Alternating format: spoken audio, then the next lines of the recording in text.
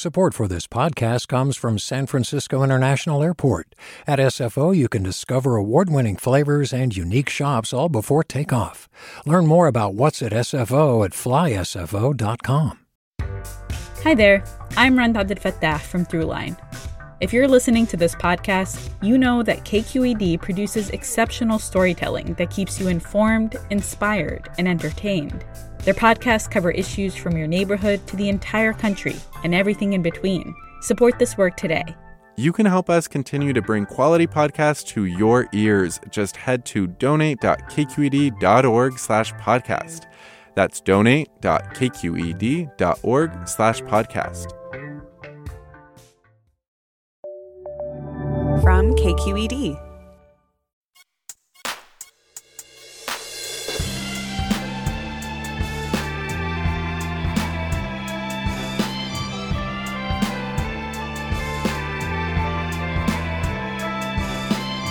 From KQED in San Francisco, I'm Mina Kim. Coming up on Forum, on wild weather days like the ones we're having in California, the option of not having to commute into work is pretty great. It's definitely one of the upsides mentioned often by remote and hybrid workers, or those who can work from home part of the week. And now that we're a few years into this massive shift in workplace expectations affecting a quarter of the American workforce, we're getting a better sense of its pros and its cons. This hour, we want to hear from you. If you're a hybrid worker, how has working some of the time from home reshaped your life? And what are you still figuring out? Tell us after this news.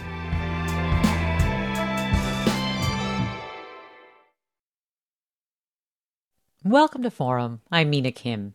If you're one of the tens of millions of Americans who splits your workdays between the office and your home, how's it going?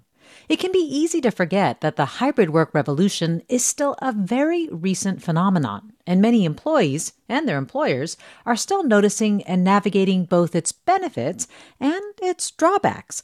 In fact, recent surveys suggest workers are experiencing more stress and less job satisfaction lately, prompting the New York Times Emma Goldberg to wonder if we're in a bit of a hybrid worker malaise.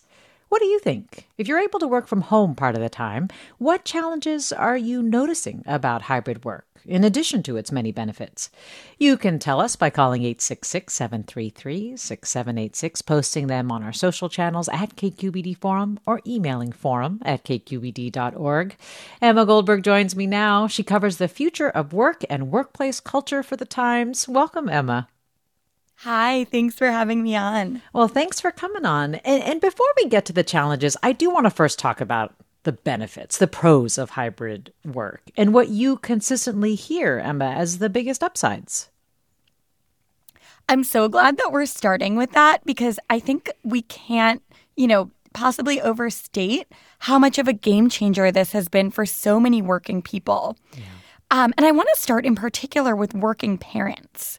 Because I've interviewed probably hundreds of workers over the last couple of years who have introduced either remote work or hybrid work into their routine.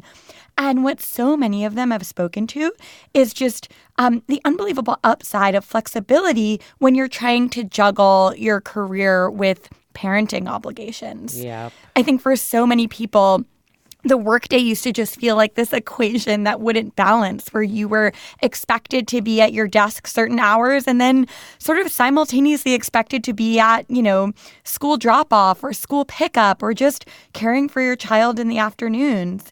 And there's been this just enormous loosening up of people's schedules. Microsoft did this really interesting research that found that we've entered this new kind of workflow where people have a triple peak of productivity.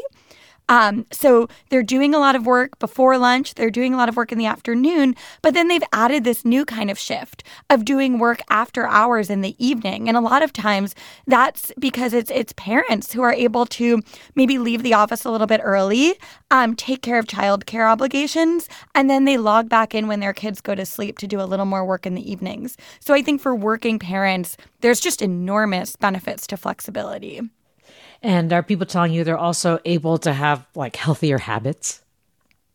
Absolutely. That's one of the major benefits people cite when I've spoken to them about how this has changed, their mental health or just the psychology almost of their work days. I think a lot of people have found that if they go into the office 3 days a week and then work from home 2 days a week, as is the case for so many millions of workers, on those days when they're home, they're able to make a healthy lunch where they're not spending money. They're able to, either get in an exercise right when they wake up or right when the workday is over. Maybe they're able to do a little bit of, laundry or just other sort of obligations so that those don't pile up on the weekends. So I think a lot of people are just feeling like they're in better shape, they're happier, they're healthier, even just when they have a little bit of balance. So there are a few days a week when they know they'll be remote and they know that they can take care of those, kind of life obligations that come up outside of work. And Emma, what's your hybrid work schedule? And I understand you absolutely love your remote days. I do. I think, as is typical of a lot of American workers, I'm expected in at the office about 3 days a week. And I really do love having that sort of requirement on me because when I go into the office, I get so many story ideas. I see my coworkers and, I make plans for lunch. It's just you catch up with people. Today I was up in my section and one of my colleagues had brought in her daughter and, another colleague was telling me about her vacation. It's very warm and it's such an open environment. But I also have a very long commute. I have a close to an hour commute. And so on those days when I'm working from home, I just love gaining like 2 hours back in my day to either do a little bit of extra work or to exercise or to read or whatever it is, just have like a little bit more flexibility in the day. So that's why I think commuting is like a really big piece of the puzzle. Mm-hmm. Americans have long commutes, oftentimes about like 27 minutes. So mine is definitely longer than the American average. But it's just really, it feels like this bonus time that you gain back into your day on those days when you are remote. And you note that it's good for employers, too, that a lot of economic research has shown that when people don't commute, they actually do put that work back into their jobs. And I was just talking with our engineer before the show started about the cost savings of not having to pay as much in bridge tolls or gas and things like that have been hugely beneficial as well. Yeah, I mean, I think sometimes people forget that moment when a lot of companies were calling people back to the office really also coincided with this big jump in inflation. So people were being asked to come back to the office, and then at the same time, they were like, wow, gas prices are soaring, food prices are soaring, coffee is more expensive. So all of a sudden, just like the sticker price of leaving home during the day jumps up, and people get a little bit of sticker shock from that. Yeah.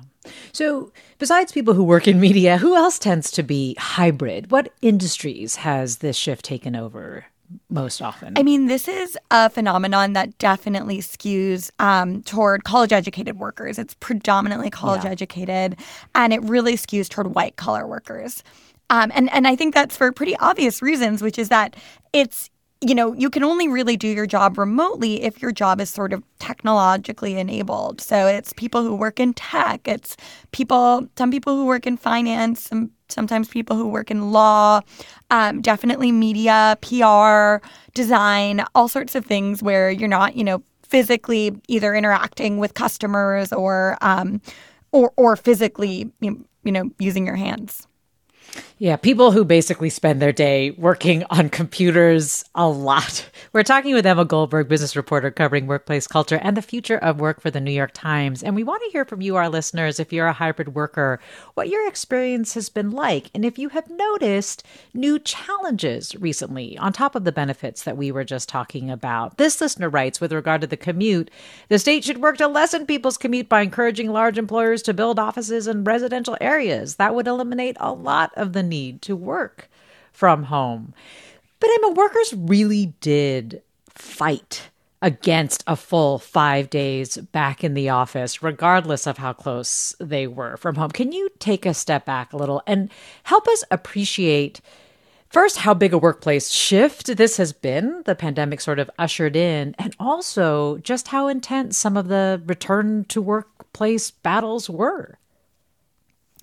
Absolutely. I mean, this isn't the first time that the workplace has undergone a transformation, right? Like during World War II and in the aftermath of that, we had women flooding into the workforce. And after that, we had the rise of computing, where people could all of a sudden work. And then the rise of, laptops. People could work anywhere, anytime. So the workplace has often been remade. But I think it's pretty rare that we undergo this much of a transformation overnight. Right. So when the pandemic struck, it was like all of a sudden people just had to figure out remote work on the fly for safety reasons. And I think because we underwent that transformation so suddenly, it's taken a lot of years to sort of piece together what the implications of that are and how you make it really work for people. So first of all, in terms of the numbers, this is a phenomenon that's really affecting a lot of people. It's, some estimates say about a quarter of workers are working at least hybrid, meaning partly from home.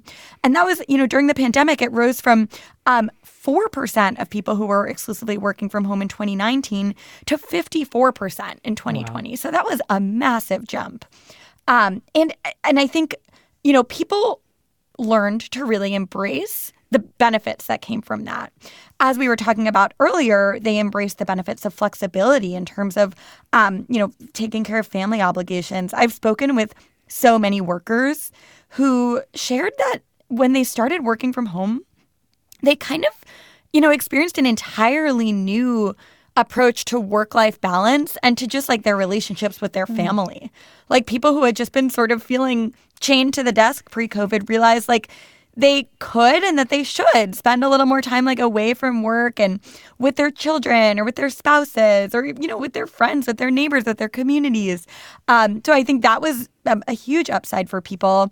And then the health benefits, I actually talked to a lot of people who just introduced some new, like even one discrete little new routine into their day that just made all the difference, like going on a walk in the morning, gardening, like having a nice sit-down breakfast with whoever they live with. So people introduced real like gifts into their lives.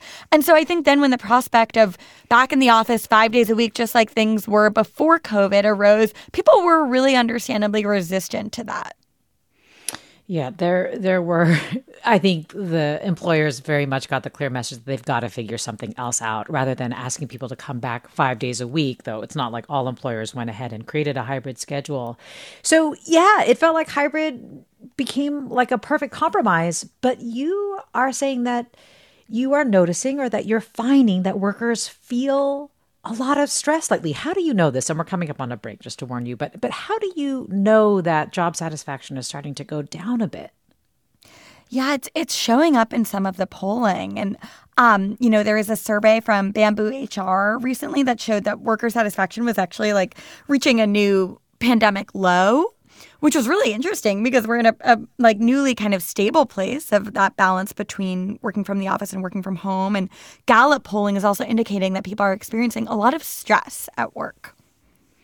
And so what we're going to do after the break is dig into some of the reasons that people are feeling this way. But it's exclusively hybrid workers, or is it just workers overall? It's extending to a lot of portions of the population, and I think for all different reasons. But hybrid workers, I think, are experiencing a kind of unique sense of malaise. That's so interesting. Okay, well, we will hear about more of that after the break, and you, our listeners, will share with us what you are experiencing about hybrid work. Are you experiencing a bit of a malaise? This listener is not. This listener writes, I presently work from home in San Francisco, and the one thing that working from home offers me now that I haven't had in the past is essentially having a quiet place for me to work in my own office.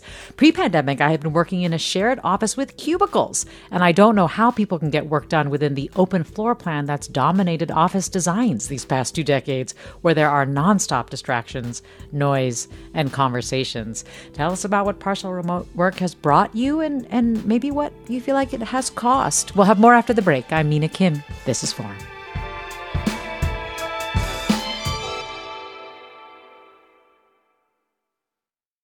Support for Forum comes from San Francisco Opera. Set 10 years after a school shooting, the critically acclaimed opera Innocence takes us into a complex emotional journey where our understanding of innocence and guilt is constantly upended. Kaya Sariaho's ethereal score collapses the past into the present as a community of survivors grapple with how to move forward. Don't miss the highly anticipated American premiere of Innocence, June 1st through 21st. Learn more at sfopera.com. We've all got those parts of our house where the internet just won't go. Well, if you had wall-to-wall Wi-Fi from Xfinity, you could worry less about dead spots. Because with wall-to-wall Wi-Fi from Xfinity, you get fast speeds, reliable connection in every room, and power for all of your devices, even when everyone's online. That's wall-to-wall Wi-Fi only with Xfinity. Restrictions apply, not available in all areas. Actual speeds vary. You're listening to Forum. I'm Mina Kim. A couple of years into this mass workplace experiment of remote work or part of the time work from home, hybrid schedules, predominantly in white-collar work, we're taking stock of how it's going. If you are a hybrid worker like the tens of millions of Americans who are, we're hearing from you what your experience has been like. What have you noticed about the pros and cons of hybrid work? Maybe cons are emerging more vividly now. As Emma Goldberg reports, there is some decline in job satisfaction. Emma Goldberg is a business reporter covering workplace culture and the future of work for the New York Times. And you, our listeners, can join our conversation by emailing forum@kqed.org, finding us on X, Instagram, our digital community on Discord, or by calling 866-733-6786. Are you a hybrid worker? What's your experience been? What changes would you like to see your workplace make? Maybe you're a manager who are juggling employees at home and at work. And what have you tried? If you're not a hybrid worker but intersect with those who are, how have you been affected by this massive workplace shift? Muzaho or Muzajo on Discord writes, I work in person full-time in a physical labor position and wish my industry were regarded with more respect. We still have enormous gas prices, mileage, stressful traffic situations, and no reimbursement, while white-collar workers with higher wages get a break on this, saving money, time, and stress. Let me go to caller Dave in Saratoga. Dave, you're on. Hi, thanks for the opportunity. And I agree with some of the pros that the speaker is highlighting. However, I think we may not be highlighting some of the cons of hybrid work. I am kind of opposed to hybrid work, and in particular, completely opposed to remote work. Because while it lends the flexibility of the options that the speaker already mentioned, hybrid work and being a team lead / manager myself, leading a large team in tech, I feel that coming into office is the stepping stone to success, and also it's the stepping stone to success, especially for people who are joining in new, and collaboration is paramount to success of the team and the company, doing whiteboarding, doing discussions. And then the second point that I do want to raise is most of these companies, most of the employers, we need to be mindful of the fact that they are paying these workers a lot more, especially for those who are in the high cost of living areas, for them to actually coming into office physically. So the fact that they are not coming into office, if they don't come to office, then the entire point gets defeated. Yeah. So well, Dave, thanks. Those are my comments. Thanks for sharing those comments. And I want to talk to you about a few things that Dave brings up. One, of course, is we have heard a lot about how what gets lost is sort of the spontaneity of inter-office interactions, but also the collaboration that can be even stronger with in-person interaction. Is that something you still hear a lot as a major con, or is that lessened some? Absolutely. I think, people spend a lot of their time at work. That means that you're spending potentially more time with your coworkers than you're even spending with family or certain friends. So those relationships are really important. And I think some people have, they've encountered some challenge in really deepening them or making them as authentic when they're just collaborating with people online. And I think in terms of what the research shows, one of the deepest kind of issues where it comes to remote work is actually around career development and mentorship. And this gets to some of the good points that the caller was making. There was a really interesting study that came out this spring that showed that people who were working remotely actually got less feedback on their work. That meant that this was a study of engineers, and it looked at how many lines of edits they got on their code. And they were actually able to quantify that people who were working remotely were just getting fewer lines of edits. And, there's a lot of different possibilities of what that means. But I think one of the most plausible, interpretations is just that when you have an in-person relationship with someone, they just feel more comfortable giving you really substantive criticism and feedback on your work. And I think really most of us who have had experience with being managed at work know that even though it can be hard or uncomfortable, one of the most important ways in areas where people can grow is when they get feedback, and especially critical feedback on their work. That makes a lot of sense, actually. We had Arthur Brooks on a little bit ago, who writes for The Atlantic. And one of the things that he was saying is that one of the keys to job satisfaction is feeling like your boss knows what you're doing and recognizes you for a job well done accurately, or just, period, recognizes how much you're actually doing. And I can hear how that and see how that could really get lost in a hybrid work situation, especially if people just don't generally get more feedback or get more interaction about their work with their employer. Absolutely. There's just, I think some people might look at that and say, oh, that's great. That means you can just do your work and everyone will just, give you a thumbs up on Slack and that's it. But I think most of us know that in order to get from kind of rung to rung of your career, you have to do challenging things and then get responses on that, understand where you need to practice or get better at something. So that feedback is essential. And if that feedback declines when you're not working in person, that's a really notable, takeaway. Do you think that loss of interaction too can make it easier for you to have weaker relationships with your employers and even easier for them to maybe lay you off? Maybe I'm being influenced by the fact that we're experiencing so many layoffs right now in the Bay Area, especially around the tech sector. But I have wondered if it makes it easier to lay people off, if it's not going to be as big of a workplace shakeup that person isn't there? I don't think we have the data yet to tell us exactly what the effects are on job security, but I think what's important is that workers are definitely connecting those dots themselves. And some companies have actually explicitly said that they're going to take office attendance into consideration when they're doing, for example, employee reviews. So Google, for example, said that managers are allowed to look at an employee's office attendance pattern and look for any sort of notable long absences from the office when they're doing reviews. And now that we're seeing so many layoffs, in particular in the tech industry, I think what a lot of workers are taking away from that is, either the company could directly look at whether or not I've been in the office, or, I could just harm myself by not building as deep of a relationship with my manager by not being in the office. Ooh, that doesn't sound great either, because it sounds like a real inconsistency between an employer saying that they're all in for hybrid work to try to keep you happy or make you stay, but then making your office attendance a factor in your performance review. It suggests that it's whoa, I didn't know this would be a factor if your words and your rhetoric is that you 100% support this. Well, so for example, at somewhere like Google, I think it's more like a manager is allowed to take into account if someone has an unexplained and very long absence. So it's if you're not really complying with the employer's hybrid work plan. And other companies have done, a similar approach. And I think that's the tension between the carrot and the stick of hybrid work. For much of the pandemic, companies have been trying to get people to come back to the office using carrots. They've had free food. There were even concerts. There was a Lizzo concert to celebrate return to office for Google. And so now I think we're shifting into a little bit more of the stick phase, where some companies are also saying that if people don't comply and if they don't come to the office, that could be a factor in how their managers review them. Yeah. Let me go to caller Alexandra in Campbell. Hi, Alexandra, you're on.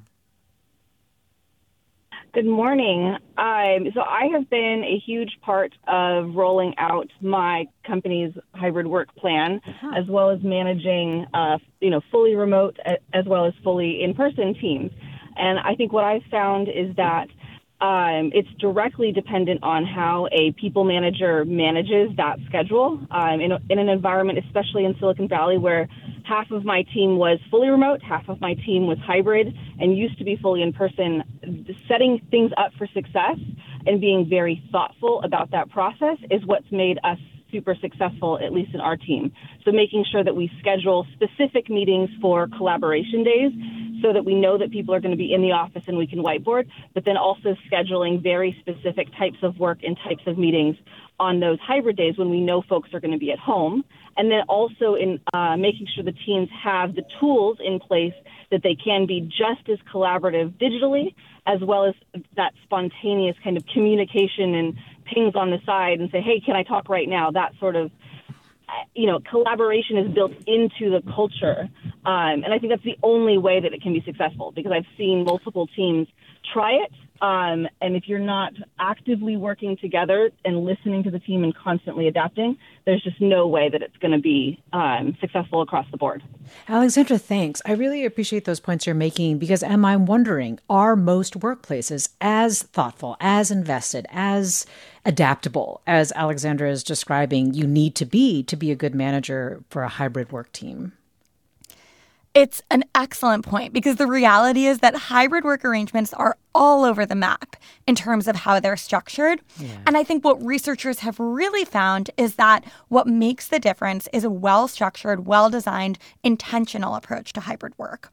And this actually comes out in the research, because when economists have tried to study how remote and hybrid work affect productivity, the findings have been all over the map. Some have shown that it leads to a boost in productivity. Some have shown that it leads to a decline in productivity. And what researchers I've interviewed take away from that is that it all comes down to, how are you managing hybrid work? Are you ensuring that when people are coming into the office, they're having opportunities for meaningful interactions with their colleagues? Are you ensuring that people have a sense of what's expected of them, like how often they have to be in, on what days, when they do come in? Or is there going to be an opportunity to meet with their managers? Or, is there going to be like some sort of opportunity to socialize with people? Some companies have what's called anchor days, when everyone is expected to be in. So then you know that you're not just going to go into the office and be sitting there Zooming with colleagues who decided to stay home that day. Right. So it's all about the intentionality. Well, the listener writes on Discord, as a hybrid worker, I would say my company has managed it pretty well. They do a lot to support and make it easy to come in. The management would like to see more people in the offices, and there are definitely trade-offs. But since my team is mostly in Eastern Europe, forcing a return to office would cause us to lose valuable meeting times during the morning commutes. Your point about going in and then not having your colleagues there, and you're like, why am I here if I was just going to do this from home anyway, I think is really well taken, because the lack of predictability of who is going to be there and how you're going to work that particular day, I imagine can cause a lot of stress, which might be what's being reflected in those surveys that you're talking about. Absolutely. I think, that there's a couple of factors there. One is just that there's a little bit of a sort of just existential angst when you're waking up every morning and then trying to do the math of like, is today a day I go in? And if I do go in today, does that mean tomorrow I can stay home? Or if I stay home today, that means on Thursday I have to, wake up early for the commute. So it's definitely created a layer of just kind of uncertainty and unpredictability in people's lives. And then there's also the reality that, one person who I interviewed one time described it to me really memorably as there's this worst of both worlds of Zooming from the office. And that's like, a day that I think a lot of hybrid workers are familiar with, when someone decided to commute in and they bundled up, they went into the cold, they spent money on their commute, and then no one's in the office. And they're like, all their coworkers just randomly decided to go home, or their one in-person meeting got postponed. So I think people are, first of all, constantly running the variables and trying to design their schedules and their routines on the fly, which just can lead to a lot of like unpredictability and uncertainty. And then there's not even a guarantee that, when they do go in, that it'll necessarily have made sense for them to do so. Well, this listener on Discord writes, as a manager, I make an effort to ensure that I provide meaningful responses to my remote workers. I make sure that I have my one-on-one meetings on camera so that we can talk directly. I'm also working on trying to meet in person 1 or 2 times a year. Jeff writes, I've worked in IT for a few decades, going into the office every day. I was laid off in 2018, but this past April I started working again, and my job is now 100% remote. This is a huge change for me, as I'm quite the social butterfly, and so I very much miss the human interaction and connections that I used to have in the office daily. I now find myself seeking out cafes so that I can be around others and have the occasional random conversation. I don't miss the time spent in traffic driving to and from work, though. this is another really big thing, and we've touched on it in different ways, but relationships have really changed. I read your piece from 2022, Emma, about the magic of your first work friends, and it made me realize and remember that some of my closest friends really are my friends of my first serious full-time job. They were in my wedding party, for example. Can you talk a little bit about just the power that you uncovered of having a work bestie, that you interact with on a daily basis? That was one of my favorite stories that I've gotten to report, because I did it by just kind of opening the floodgates. I was just like, I will talk to anyone who's interested in talking to me about their work friendships and like the people who they met in the first few years of their career. And one theme that I found was consistent across all those reporting conversations is that, in particular, people spoke with a certain just kind of magical quality about the best friends who they met in those really early years of their career. And I think it makes sense, because when people are in their 20s, they're just in this stage of life where things are changing really quickly, but there's also a lot of openness to newness and to, new relationships, to spending time in unexpected ways. Like if someone says like they want to grab a quick drink after work, or people talk to me about playing like sports games with their coworkers after work, or going on trips with their work best friends, there's just a lot of openness to saying yes to deepening new friendships. And I think there's a certain irreplaceable quality toward to the people that you get to know in your very first job. And I think that's actually something where I think there's a little bit of a sadness for some people who started their careers during the pandemics, especially people who started them kind of in their childhood bedrooms or, quarantined somewhere, logging into a computer and just getting to know their colleagues over Slack and Zoom. I think that was a real loss. But now I think as people come back to the office, managers are thinking about like, how do you give people that opportunity back? And how do you make the case for it? Like, how do you tell people that the people that they get to know just kind of accidentally because they overhear conversations in the cubicles around them might be people who end up being really important in their lives? The one other piece of that is, I think there's a type of relationship that researchers called weak ties. And those are the people who actually are never going to be your best friends, and they're not going to be in your wedding party. They're just kind of distant acquaintances, but they actually have an unexpectedly massive impact on your career because they just make one sort of pivotal introduction, or they give you an idea for a story or a project or, something to pursue. They randomly just like send you a link to something. They're like, hey, I thought of you. And those weak ties are, they're a really core part of the office experience. There was actually a really interesting study from MIT that showed, they tried to show that people who are working remotely formed less of those weak ties. They ended up sending sort of less random emails to people who aren't super connected to them. So I think that's a particular kind of relationship that also can fall off when we're not working around other people. That's such a good point. Both those, serendipitous or coincidental loose ties that can provide a major pivot to your career, and then also those really deep relationships with confidants or people who can model for you what you can become. I think you even wrote in the piece that frenemies can stir up competitive feelings that make you even more successful. But it's also interesting that you point out that employers are trying to encourage more of this, because you were saying that also surveys have found that, work friends or really close friends at work engage employees more in their work as well. So there's a lot of benefits both for employees and employers. And I actually want to dig into more of what employers are doing. You touched on some of this before, but we can dig into it more after the break. We're talking about hybrid work, the pros definitely that many hybrid workers fought for, but also the cons that they're noticing more and more of now that we're a few years into partially remote work schedules, or have learned what the impacts of remote work are. We're talking about it with Emma Goldberg of the New York Times, and we'll have more with her and you after the break. Stay with us. I'm Mina Kim.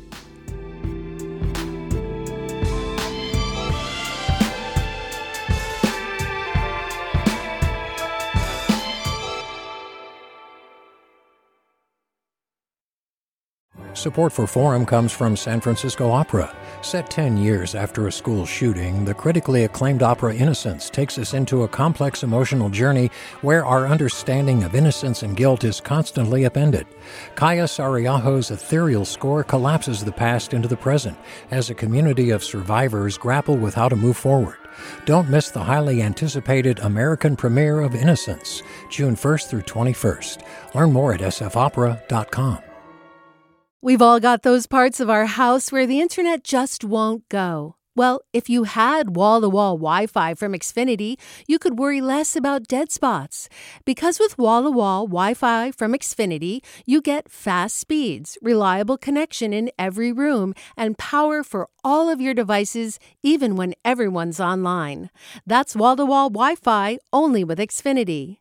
Restrictions apply, not available in all areas. Actual speeds vary. Welcome back to Forum. I'm Mina Kim. We're talking about the giant experiment that is hybrid work at this time and place 4 years after the pandemic's onset. A quarter of the American workforce is hybrid workers, tens of millions of people, weighing the independence and work-life balance of at-home work versus the career and work-friend advantages of in-office work that we were just talking about with Emma Goldberg. Tell us, what's your experience of being a hybrid worker been like? What are you noticing lately, both pros or cons? If you're not a hybrid worker but intersect with those who are, how have you been affected by that? Are there changes you would like to see your workplace make, your employers make, if you're struggling with some of the hybrid work issues that we have been discussing? Let me go to Carlin in Palo Alto. Carlin, thanks for calling. You're on. Yes, thank you for having me. I'm going to make a comment from the perspective of someone who interacts with hybrid workers, and more specifically with remote workers. I find that I'm in my 70s, so I've had many years of interacting with people over the phone on specific issues that, as a customer or as a being served by this person on the phone. In the old days, when people were on site in their office, they were way more focused on their job, on the specifics of what I was asking for and what they were providing for me. Today, I call and I frequently have the conversations are less focused. They start telling me about that we get interrupted by a child, and they'll say, "Excuse me a minute," while they tell the child to go away. Or even more egregious, they start telling me about their dryer that they're trying to apparently load while they talk with me, and it's not working. And it's like, hello, I don't want to hear about your dryer. Carlin, I'm so curious, Emma, if you have heard what Carlin is talking about, that people, especially in customer service, are finding that the quality of the service they're getting has gone down with hybrid work? That's new to me. I haven't necessarily heard about that experience particularly. I have heard from some people that they feel that when they work at home, they get a little bit distracted just by the possibility that they could throw in a load of laundry, or maybe their family is around, or maybe their roommate is around. You know, there are kind of novel distractions to trying to do your job at home. On the flip side, I've heard from some people who find the office really distracting because they're surrounded by, coworkers on 100 different calls, and they're, eavesdropping on all that's going on around them. So I think it does vary a lot by the type of worker and by the type of work they're doing. And you were talking about that sort of productivity, stats are sort of all over the map. It kind of sounds like it's sort of a wash at this point, but we'll see. I guess time will tell. On the distraction front, Scott writes, I thought when I started to work from home, I'd get so much done. I did a few things, but way less than what I expected. It's clear to me that just because I'm home doesn't mean I'll get things done. There's some distractions about being at home. McKinsey writes, I've worked from home since March 2020. I'm in the client services business for a global software company. It's been great since commuting in the East Bay is a hassle and my job doesn't require an office for me to be productive. I also have gotten to spend more time with kids and watch them grow. That's priceless. So I want to ask you, are employers sensing some of the malaise that you're talking about, maybe the stress of some of the unpredictability or lack of predictability, or not having really strong relationships and some of the loneliness that has come with that? And if so, what have you seen employers try to do to get more people into the office? You mentioned a couple things, but I'm just curious how far some of the efforts have gone. I think the managers that I've spoken to, have definitely felt that they're still in the stage of trying to build the hybrid work arrangement. Like it's not fully all set up yet. And I think they're still sort of testing different approaches out. Like some have stipulated particular days when people have to be in, and others leave it up to the individual worker. Some are still trying like different kind of features to make the office a little more enticing. A lot are still actually physically reworking their workspaces. So this fall, I did a story about office design and how a lot of companies are remaking their offices to make them more of a sort of enticing destination for hybrid workers. And the trend that I noticed was something that I think of as sort of like the living roomification of the office. A lot of managers are bringing in more couches, more soft seating, more communal areas, more sort of like color and plants and art, almost the type of offices that make you think of like a hotel lobby, because they think if they're going to draw workers into the office, they want to make the office almost feel like a destination, like somewhere that you want to go and be. But the jury's out on whether or not that's working. I think it varies a lot by individual workers. Because, I also spoke with workers who are working in these gorgeous, like newly remade offices. And what they said is that actually it was kind of challenging to work there because there weren't monitors for everyone. So you had to get there early to get the good seat. Or, it's suddenly an office where everyone is allowed to bring in their dog. But that can be kind of distracting. So I think there's benefits and there can also be some real downsides for workers who are sort of navigating this new chapter of living room and hotel-like offices. Yeah. Let me go to caller Jason next in San Francisco. Jason, you're on. Hi. Yeah. My comment is just generally that I'm an office manager, and what ends up happening is that I do a lot of sales with what I do, and there's a lot of touch points with clients. I used to take young engineers with me to these meetings with people just so they could get the experience of networking with others and meet other people on their same rung and then grow with them throughout their career. And we've completely lost that. And as a result, sales are becoming more difficult. Kind of the art of interacting with clients and watching maybe a mentor turn a sale is no longer as available for the younger generation to really come up and learn. And I'm doing quite well on the other end of that because I just never stop, just touch point after touch point after touch point, meeting after meeting as much as I can, both remote and in person. But that in-person touch point is being lost, and that like art of interpersonal communication and sales is also like not being cultivated as much as I think it used to be. Yeah, Jason, thanks. You're underscoring the points you were making earlier about mentorship, people who started out now in this phase and really don't have the same kinds of experiences that people who have worked pre-pandemic in these offices have. But Emma, who has tried mandating 5 days a week, and how has it gone for them? Have they suffered? Have workers left because of it? A lot of financial institutions, a lot of the banks have said people need to be back in 5 days a week. And I think they have that really hard driving culture where people are expected to put in long hours. There's a big culture of, watching what your managers do and networking, getting to know people if you really want to have a long tenure at the company and rise in the ranks. So some of them have been pretty uncompromising, that they just think that when people work from home, there's a certain kind of rigor that's lost. And I've also spoken even with some tech companies. Like there's an AI company that told me they've mandated 5 days a week in the office. The CEO said that if people don't want to work those 5 days a week, they can go look for a job somewhere else. And what he said to me kind of memorably is this idea that the greatest inventions have not been made on Zoom. And that, if you're trying to do something really ambitious, as they are, then you just want to be kind of elbow to elbow with your colleagues and inspiring one another, energizing one another, trading ideas in real time, rather than just kind of hopping onto a Zoom every couple of days or even every couple of hours just to share updates. That you need that real time exchange and feedback loop. And, he told me he has the most full parking lot in the Bay Area. So I think that for some companies it can really work, because if you're compensating people well, if you're offering good benefits, and if you have a real kind of force of reason behind why you want people back, then I think workers kind of respect that and they can get on board or they can look for another opportunity.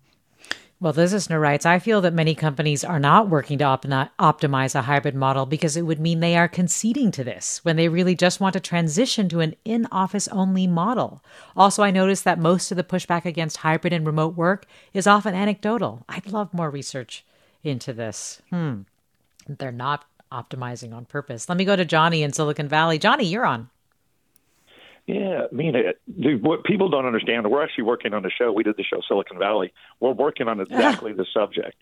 And it's RTO versus work from habitat. We call work from habitat. We call apricots to boycotts. It's the most unorganized white-collar boycott of all history. They are boycotting. But this is what's interesting. Think about it. The entertainment business I'm in, we were always a hybrid work, right? When you were shooting a project, just like you could do your radio show from home. Yep. We all know that. You could be anywhere doing your show. And the entertainment business is always this way. There were the people at the studios. We worked on our scripts.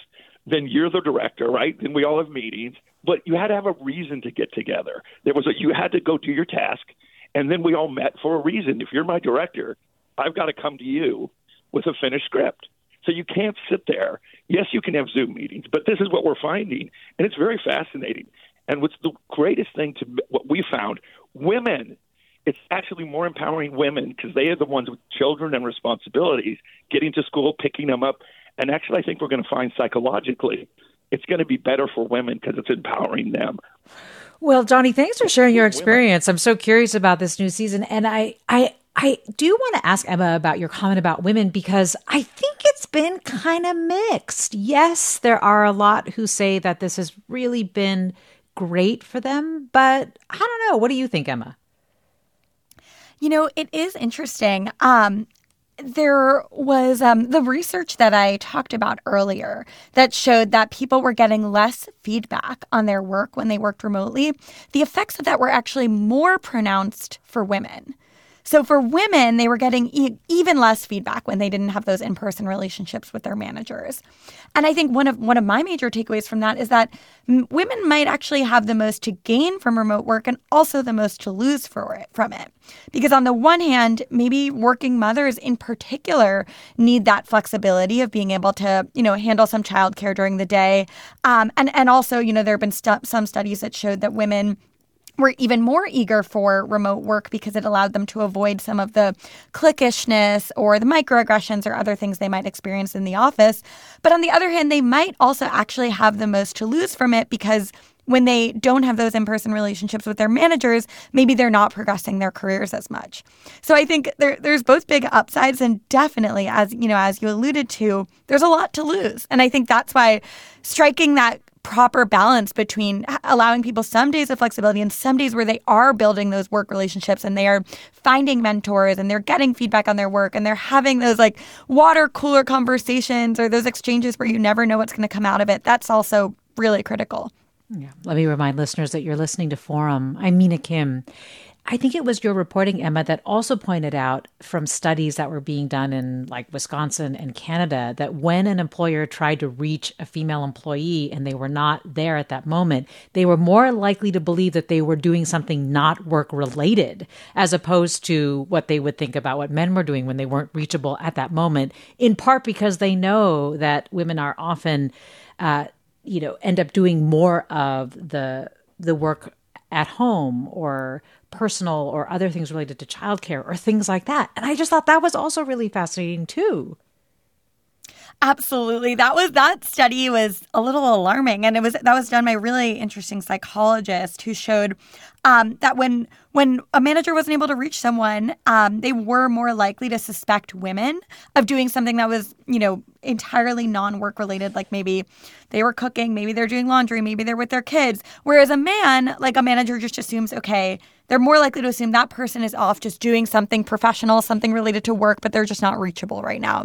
And that's concerning. If maybe women, again, have a lot to gain from the possibility of flexible work, and they also might be, being judged or questioned for what they're getting done away from the office. Right. Sexist systems did not go away with this shift, for sure. And so, well, let me read some more comments that we're getting, pros and cons or mixed, about hybrid work. This listener writes on Discord, children get a lot more attention when parents work from home. Also, spousal relationships get stronger in my experience. Of course, work and career take a hit. Steve on Discord writes, my wife works for a parks organization. It's a lot of office work, some field work, and very collaborative. She likes the hybrid environment a lot. In office, there's lots of value in a quick just down the hall check-in, but realistically, someone who drops by in person has in fact interrupted whomever they drop by to see. So there's also a lot of value in getting deep focused time when you cannot be dropped in upon that way. Another listener writes, I have a hybrid job where I split my time between working from home and going to schools to support teachers and administrators. I love this mix. I wouldn't want to be completely remote because I think face-to-face interactions go a long way for building relationships. However, the flexibility of being able to work from home a couple of days a week has been great. Melanie writes, I work in a hybrid format. Although my company has not had an office since the pandemic, I love my setup.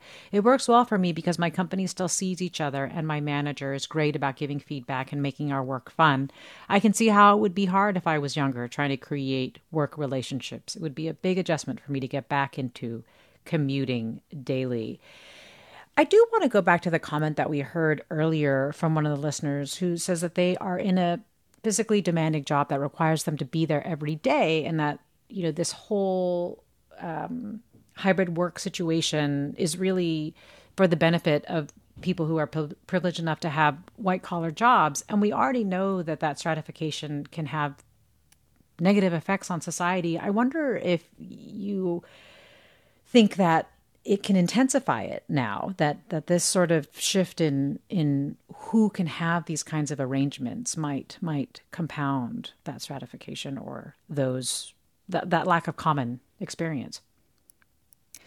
Yeah, I mean, it's a complicated issue because I think one of the things we've seen over the last few years is that this has been a moment of reevaluation of what people expect or what they want or what they demand from their workplaces across industries and across all different demographics, across so many socioeconomic backgrounds.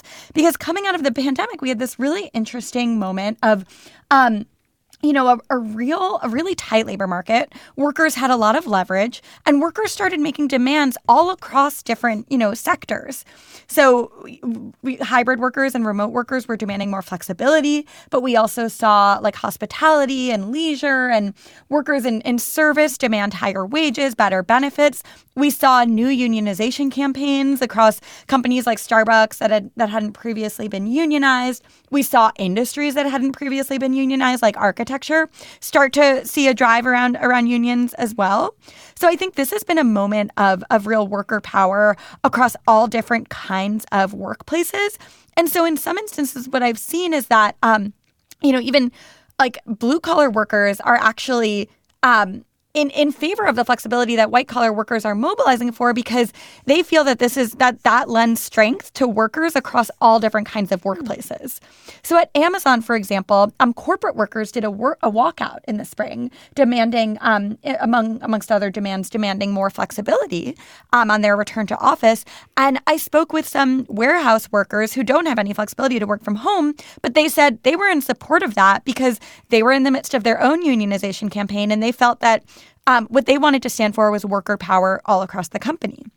On the other hand, I do think, there is a real ethical quandary here of this has been a moment of where we really laid bare what kinds of safety and what kinds of just health and wellness and, kind of cushioning people have access to depending on what type of work they do. And I think that was most visceral early in the pandemic when people were ordering food, staying home, locking themselves in safely. And the people who were delivering them that food and the people who didn't have the luxury of being from home were sometimes also being paid the least and just given, the least amount of benefits. Well, I hope you're right that the benefits of this and the empowerment that it's given workers in terms of a hybrid work schedule will be something that will shift the whole way that we look at and value workers. Emma Goldberg, thanks so much for coming on today. Thank you so much for having me. Emma Goldberg of the New York Times. Also, Caroline Smith, thank you for producing today's segment. Thank you, listeners, for sharing your experiences. They mean so much to the show. This is Forum. I'm Mina Kim.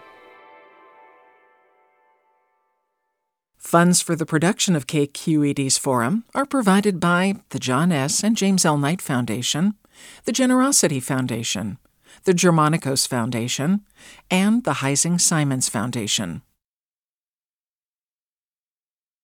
Support for Forum comes from San Francisco Opera. Set 10 years after a school shooting, the critically acclaimed opera Innocence takes us into a complex emotional journey where our understanding of innocence and guilt is constantly upended. Kaya Sariaho's ethereal score collapses the past into the present as a community of survivors grapple with how to move forward. Don't miss the highly anticipated American premiere of Innocence, June 1st through 21st. Learn more at sfopera.com. We've all got those parts of our house where the internet just won't go. Well, if you had wall-to-wall Wi-Fi from Xfinity, you could worry less about dead spots. Because with wall-to-wall Wi-Fi from Xfinity, you get fast speeds, reliable connection in every room, and power for all of your devices, even when everyone's online. That's wall-to-wall Wi-Fi only with Xfinity. Restrictions apply, not available in all areas. Actual speeds vary. All over the country, we need to improve reading in Wisconsin. Schools are changing the way they teach reading. I'm calling for a renewed focus on literacy. We have gotten this wrong in New York and all across the nation.